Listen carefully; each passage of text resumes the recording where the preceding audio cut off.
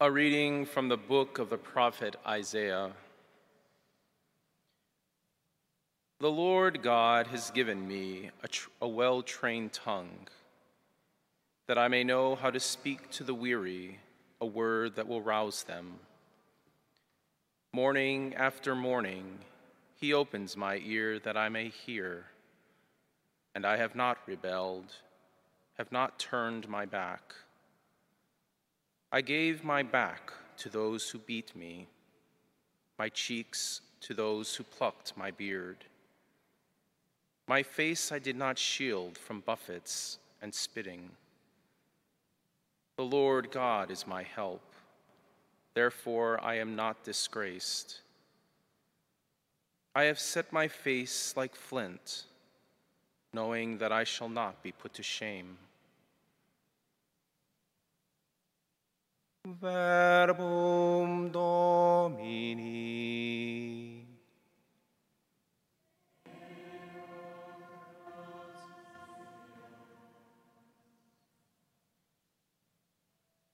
My God,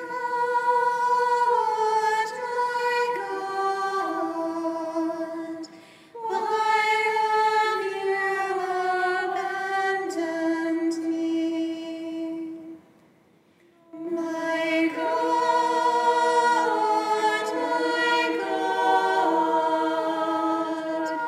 why have you abandoned me?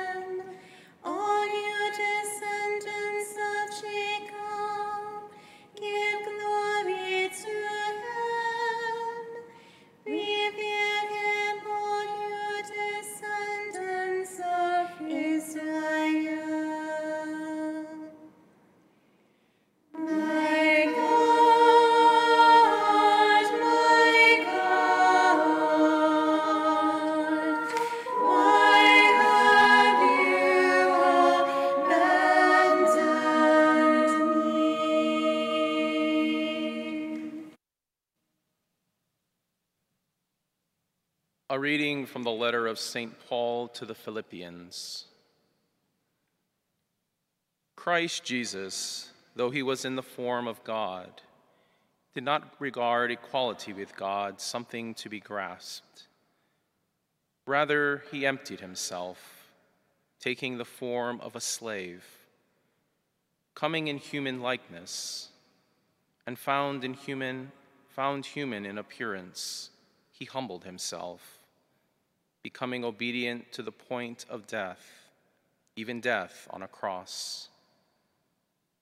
Because of this, God greatly exalted him and bestowed on him the name which is above every name, that at the name of Jesus every knee should bend, of those in heaven and on earth and under the earth, and every tongue confess that Jesus Christ is Lord, to the glory of God the Father. Verbum Domini.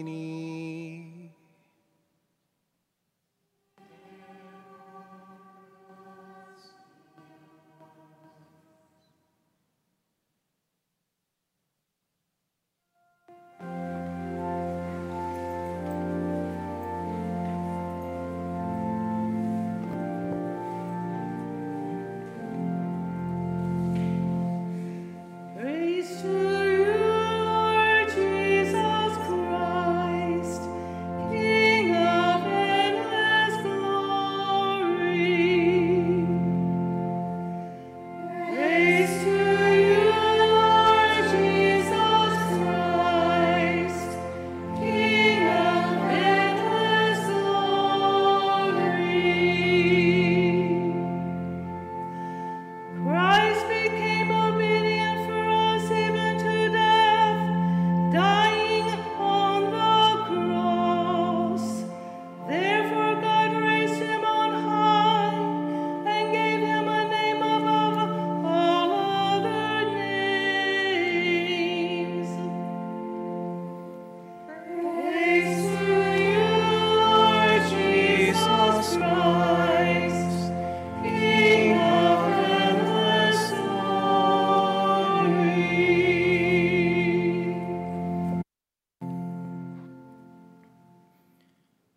The Passion of our Lord Jesus Christ according to Matthew. One of the 12, who was called Judas Iscariot, went to the chief priests and said, "What are you willing to give me if I hand him over to you?" They paid him 30 pieces of silver, and from that point on, he looked for an opportunity to hand him over.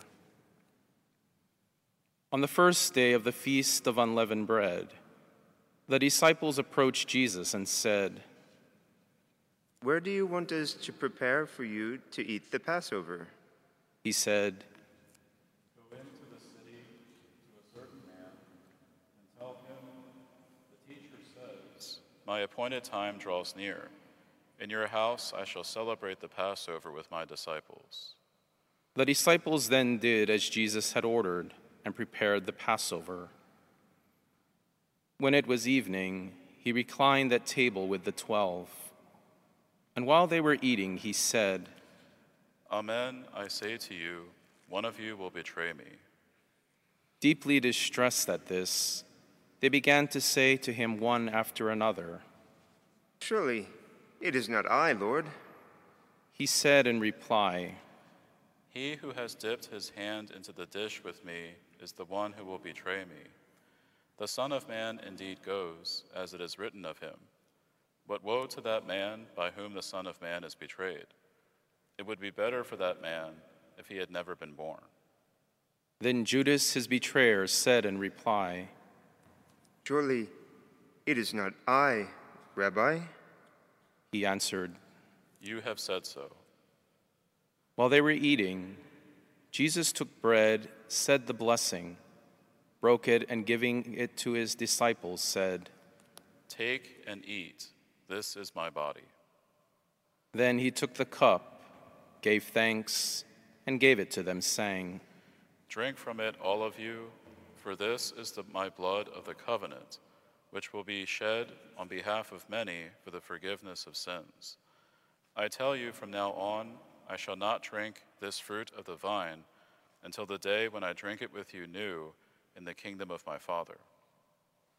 Then, after singing a hymn, they went out to the Mount of Olives. Then Jesus said to them, "This night, all of you will have your faith in me shaken, for it is written, I will strike the shepherd, and the sheep of the flock will be dispersed. And after I have been raised up, I shall go before you to Galilee." Peter said to him in reply, "Though all may have their faith in you shaken, mine will never be." Jesus said to him, "Amen, I say to you, this very night before the cock crows, you will deny me 3 times. Peter said to him, "Even though I should have to die with you, I will not deny you." And all the disciples spoke likewise. Then Jesus came with them to a place called Gethsemane, and he said to his disciples, "Sit here while I go over there and pray." He took along Peter and the 2 sons of Zebedee and began to feel sorrow and distress. Then he said to them, "My soul is sorrowful even to death. Remain here and keep watch with me." He advanced a little and fell prostrate in prayer, saying, "My Father, if it is possible, let this cup pass from me.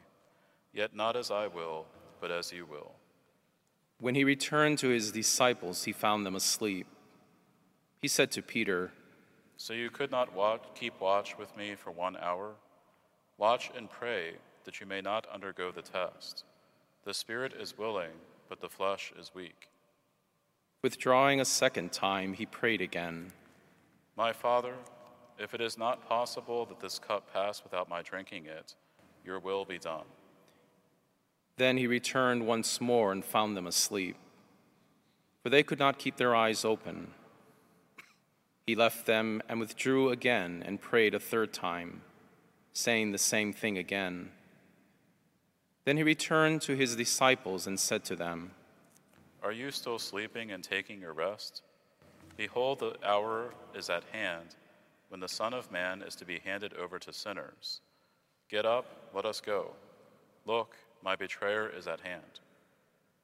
While he was still speaking, Judas, one of the 12, arrived, accompanied by a large crowd with swords and clubs, who had come from the chief priests and the elders of the people. His betrayer had arranged a sign with them, saying, "The man I shall kiss is the one. Arrest him." Immediately he went over to Jesus and said, "Hail, Rabbi!" and he kissed him. Jesus answered him, "Friend, do what you have come for." Then stepping forward, they laid hands on Jesus and arrested him. And behold, one of those who accompanied Jesus put his hand to his sword, drew it, and struck the high priest's servant, cutting off his ear. Then Jesus said to him, "Put your sword back into its sheath, for all who take the sword will perish by the sword. Do you think that I cannot call upon my Father, and he will not provide me at this moment with more than 12 legions of angels? But then how will the scriptures be fulfilled, which say that it must come to pass in this way?" At that hour Jesus said to the crowds, "Have you come out against me, against a robber, with swords and clubs to seize me? Day after day I sat teaching in the temple area, yet you did not arrest me. But all this has come to pass, that the writings of the prophets may be fulfilled." Then all the disciples left him and fled. Those who had arrested Jesus led him away to Caiaphas the high priest, where the scribes and elders were assembled. Peter was following him at a distance, as far as the high priest's courtyard. And going inside, he sat down with the servants to see the outcome. The chief priests and the entire Sanhedrin kept trying to obtain false testimony against Jesus in order to put him to death, but they found none. though many false witnesses came forward.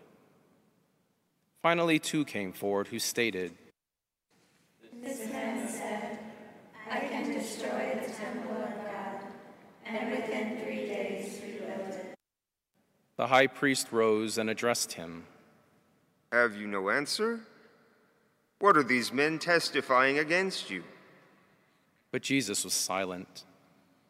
Then the high priest said to him, I order you to tell us, under oath, before the living God, whether you are the Christ, the Son of God. Jesus said to him in reply, You have said so, but I tell you, from now on, you will see the Son of Man seated at the right hand of the power and coming on the clouds of heaven. Then the high priest tore his robes and said, He has blasphemed.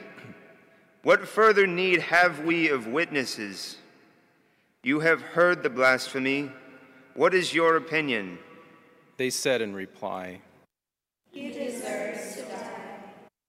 Then they spat in his face and struck him, while some slapped him, saying, Prophesy for us, Christ. Who is it that struck you? Now Peter was sitting outside in the courtyard. One of the maids came over to him and said,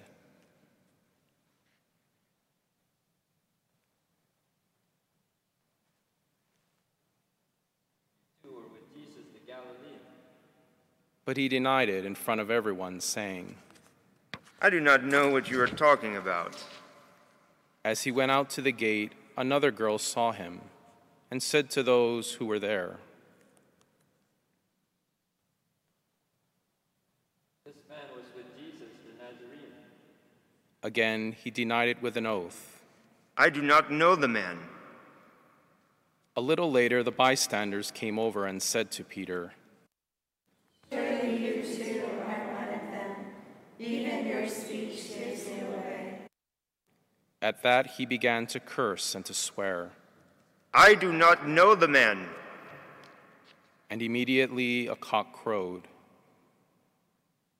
Then Peter remembered the word that Jesus had spoken. Before the cock crows, you will deny me 3 times. He went out and began to weep bitterly. When it was morning, all the chief priests and the elders of the people took counsel against Jesus to put him to death. They bound him, led him away, and handed him over to Pilate the governor. Then Judas, his betrayer, seeing that Jesus had been condemned, deeply regretted what he had done. He returned the 30 pieces of silver to the chief priests and elders, saying, I have sinned in betraying innocent blood. They said, What is that to us? Look to it yourself. Flinging the money into the temple, he departed and went off and hanged himself. The chief priests gathered up the money, but said, It is not lawful to deposit this in the temple treasury, for it is the price of blood. After consultation, they used it to buy the potter's field as a burial place for foreigners. That is why that field even today is called the field of blood. Then was fulfilled what had been said through Jeremiah the prophet. And they took 30 pieces of silver, the value of a man with a price on his head, a price set by some of the Israelites, and they paid it out for the potter's field, just as the Lord had commanded me. Now Jesus stood before the governor, who questioned him. Are you the king of the Jews? Jesus said, You say so. and when he was accused by the chief priests and elders, he made no answer. Then Pilate said to him, Do you not hear how many things they are testifying against you? But he did not answer him one word, so that the governor was greatly amazed. Now on the occasion of the feast, the governor was accustomed to release to the crowd one prisoner whom they wished. And at that time they had a notorious prisoner called Barabbas. So when they had assembled, Pilate said to them, "Which one do you want me to release to you, Barabbas or Jesus called Christ?" For they knew that it was out of envy that they had handed him over. While he was still seated on the bench, his wife sent him a message: "Have nothing to do with that righteous man. I suffered much in a dream today because of him." The chief priests and the elders persuaded the crowds to ask for Barabbas, but to destroy Jesus. The governor said to them in reply, "Which of the two do you want me to release to you?" They answered, Barabbas. Pilate said to them, "Then what shall I do with Jesus called Christ?" They all said, Let him be crucified. "Why? What evil has he done?" They only shouted the louder. Let him be crucified. When Pilate saw that he was not succeeding at all, but that a riot was breaking out instead, he took water and washed his hands in the sight of the crowd, saying, "I am innocent of this man's blood. Look to it yourselves." And the whole people said in reply, His blood be upon us and upon our children. Then he released Barabbas to them. But after he had Jesus scourged, he handed him over to be crucified. Then the soldiers of the governor took Jesus inside the praetorium and gathered the whole cohort around him. They stripped off his clothes and threw a scarlet military cloak about him. Weaving a crown out of thorns, they placed it on his head and a reed in his right hand. And kneeling before him, they mocked him, saying, Hail, King of the Jews. They spat upon him and took the reed and kept striking him on the head. And when they had mocked him, they stripped him of the cloak, dressed him in his own clothes, and led him off to crucify him. As they were going out, they met a Cyrenian named Simon. This man they pressed into service to carry his cross. And when they came to a place called Golgotha, which means place of the skull, they gave Jesus wine to drink mixed with gall. But when he had tasted it, he refused to drink. After they had crucified him, they divided his garments by casting lots. Then they sat down and kept watch over him there. And they placed over his head the written charge against him: "This is Jesus, the King of the Jews." 2 revolutionaries were crucified with him, one on his right and the other on his left. Those passing by reviled him, shaking their heads and saying, You who would destroy the temple and rebuild it in 3 days, save yourself if you are the Son of God, and come down from the cross. Likewise, the chief priests with the scribes and elders mocked him and said, He saved others, he cannot save himself. So he is the King of Israel. Let him come down from the cross now, and we will believe in him. He trusted in God. Let him deliver him now if he wants him. For he said, I am the Son of God. The revolutionaries who were crucified with him also kept abusing him in the same way. From noon onward, darkness came over the whole land until 3 p.m.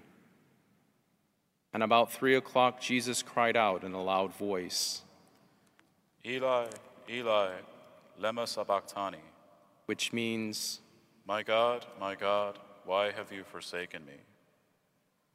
Some of the bystanders who heard it said, This one is calling for Immediately, one of them ran to get a sponge. He soaked it in wine and, putting it on a reed, gave it to him to drink. But the rest said, "Wait, let us see if Elijah comes to save him." But Jesus cried out again in a loud voice and gave up his spirit.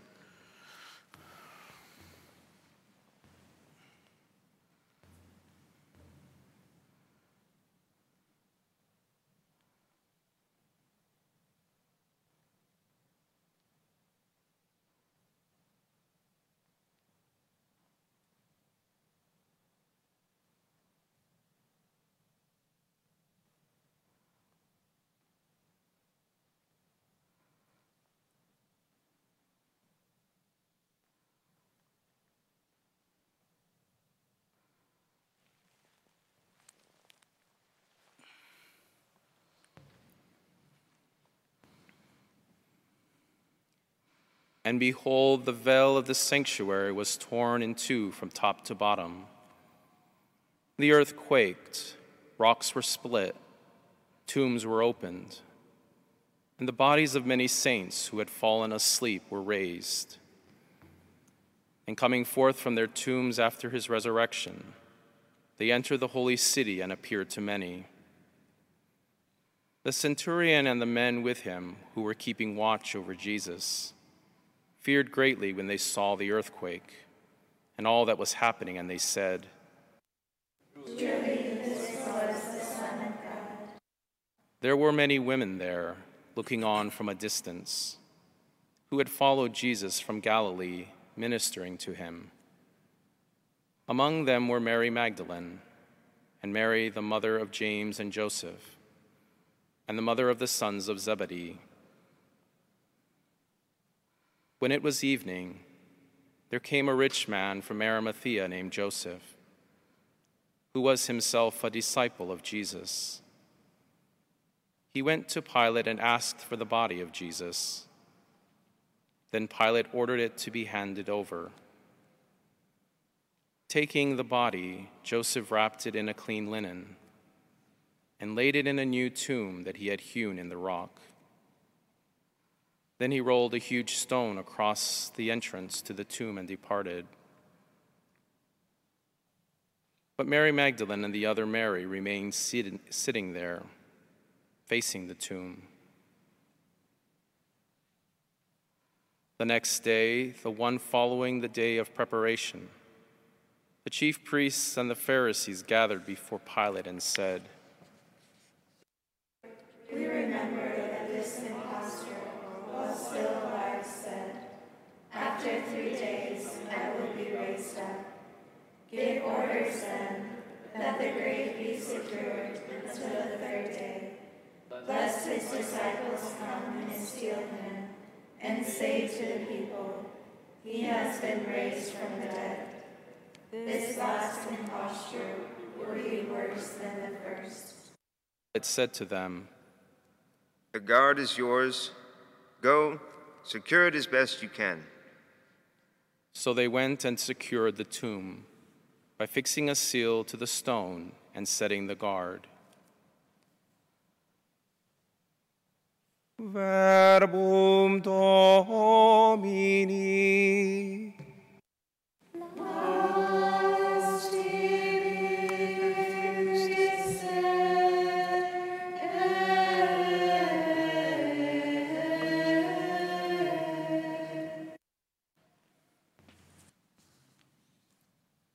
This Sunday, known as Palm or Passion Sunday, the week before Easter, is traditionally observed as the Sunday on which the Church reads and meditates upon the suffering and death of our Lord on the cross.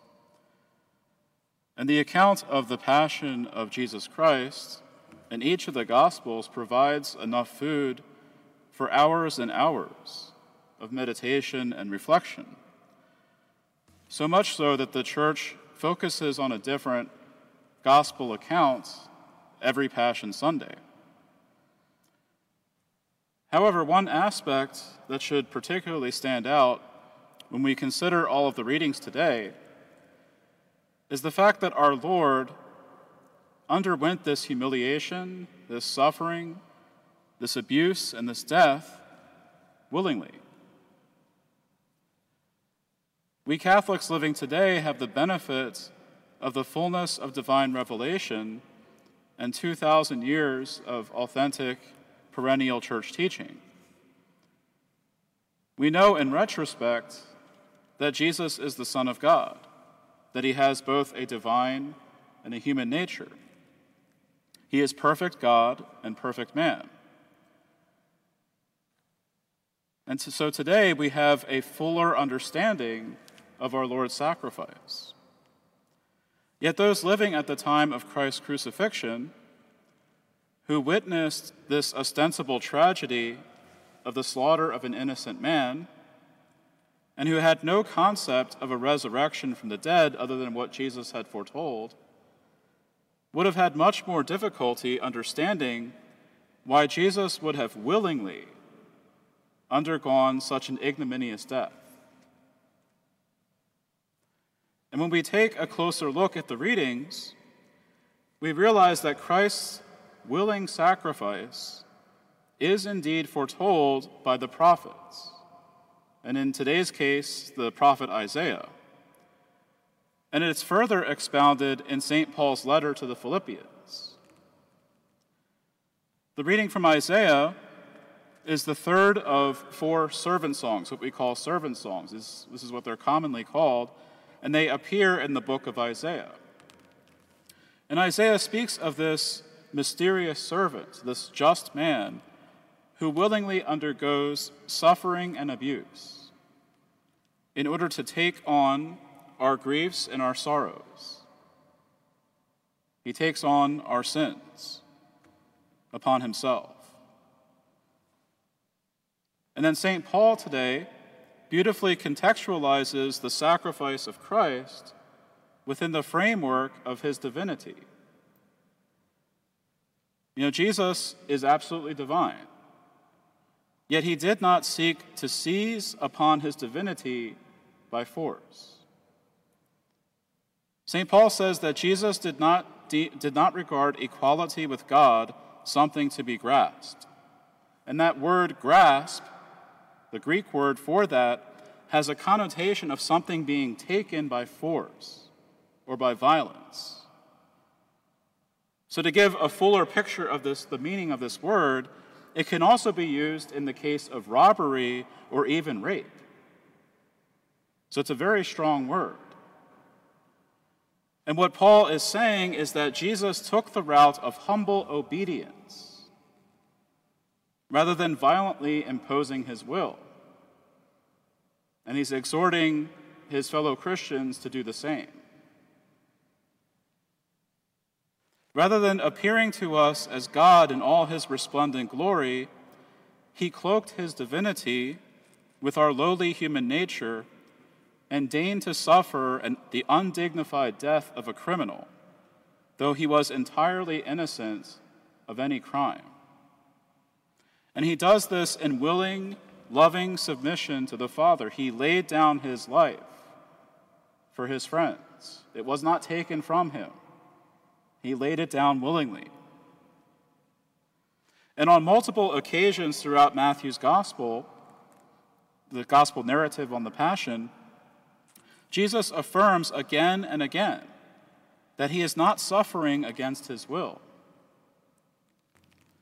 In his agony in the Garden of Gethsemane, his human nature recoils, just as I would imagine many of us would, at the thought of taking on the sins of the world. I mean, that would crush us. But yet ultimately, both his human and divine wills are entirely united to the will of the Father. When one of the disciples draws his sword to defend Jesus, our Lord commands him to sheathe it. He has the power to call upon more than 12 legions of angels to come to his aid. He could easily get out of this situation if he so chose. He has the power to put all of this to a stop in an instant. Yet it is the will of God that the only begotten Son of God should suffer and die in fulfillment of the Scriptures. This has been foretold, this has been prefigured, this has been foreshadowed for years and years. With the death of Christ and the institution of the Holy Eucharist the night before, a new and everlasting covenant is established and ratified in the precious blood of the Lamb. In the holy sacrifice of the Mass, it's an unbloody representation of the bloody sacrifice of Calvary. And the Old Testament sacrifices, which preceded and foreshadowed this perfect sacrifice, these Old Testament sacrifices are superseded. They are replaced by this one acceptable sacrifice for the forgiveness of sins. There is no other means for salvation. It's this one sacrifice. And when Jesus addresses those who have come to arrest him, he again affirms that the appointed time has come for the offering of his life. The power to lay down his life has always been in his hands, and not in the hands of those who hate him. In light of such an amazing love that is truly divine, what must be our response? It should be nothing less than humble submission, gratitude, and love for our Lord with our whole heart, mind, and strength. Although the Jewish leaders and a number of the people were instrumental in having the Lord crucified, we should keep in mind that the Catechism of the Catholic Church makes it perfectly clear that the responsibility for this faux trial of Jesus is not to be laid upon the Jews alone. In paragraph 598, it says, "Sinners were the authors and the ministers of all the sufferings that the divine Redeemer endured. Taking into account the fact that our sins affect Christ himself, the Church does not hesitate to impute to Christians the gravest responsibility for the torments inflicted upon Jesus." And the Roman Catechism says the following. This is the Catechism of the Council of Trent. "To increase the dignity of this mystery, Christ not only suffered for sinners, but even for those who were the very authors and ministers of all the torments he endured. Of this the apostle reminds us in these words addressed to the Hebrews. Think diligently upon him that endured such opposition from sinners against himself, that you be not wearied, fainting in your minds. In this guilt are involved all those who fall frequently into sin. For as our sins consigned Christ the Lord to the death of the cross, most certainly those who wallow in sin and iniquity crucify to themselves again the Son of God, as far as in them lies, and make a mockery of him. This guilt seems more enormous in us than in the Jews, since according to the testimony of the same apostle, if they had known it, they would never have crucified the Lord of glory. While we, on the contrary, professing to know him, yet denying him by our actions, seem in some sort to lay violent hands upon him. So Christ has indeed proven his love for us in that while we were still sinners, he died for us. He has redeemed us, and he has purchased us at the price of his blood. At baptism, we belong to Christ. He has redeemed us by his blood. He has saved us from the dominion of the evil one. He has rescued us from sin. And therefore, because he has purchased us at a price, all judgment rightly belongs to him. It is he who has the power to grant eternal life, and it is he who has the power to consign to eternal damnation. And we who have been baptized and who remain in his word, obeying his commands and persevering until the end in a state of sanctifying grace will enjoy the graces and the benefits of his loving sacrifice for all eternity in the resurrection to everlasting life.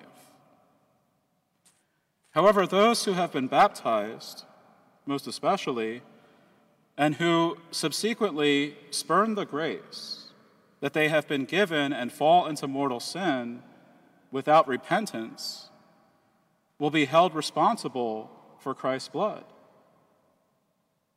You see, this is where the blood of Christ becomes a two-edged sword. It's the very thing that saves us, but if we abuse the grace that we have been given, it's the very thing that condemns us. Since the unrepentant have contributed to the shedding of the innocent blood of the Son of God through their sin, they will have to suffer the eternal punishment for their sin. Yet God is so merciful that he receives back the repentant sinner time and time again, ordinarily through the sacrament of penance. Granted that we have a firm purpose of amendment, we're going to do everything in our power to never commit those sins again. So take the opportunity to reflect upon the suffering of Christ today and how our own sins have crucified him again and again.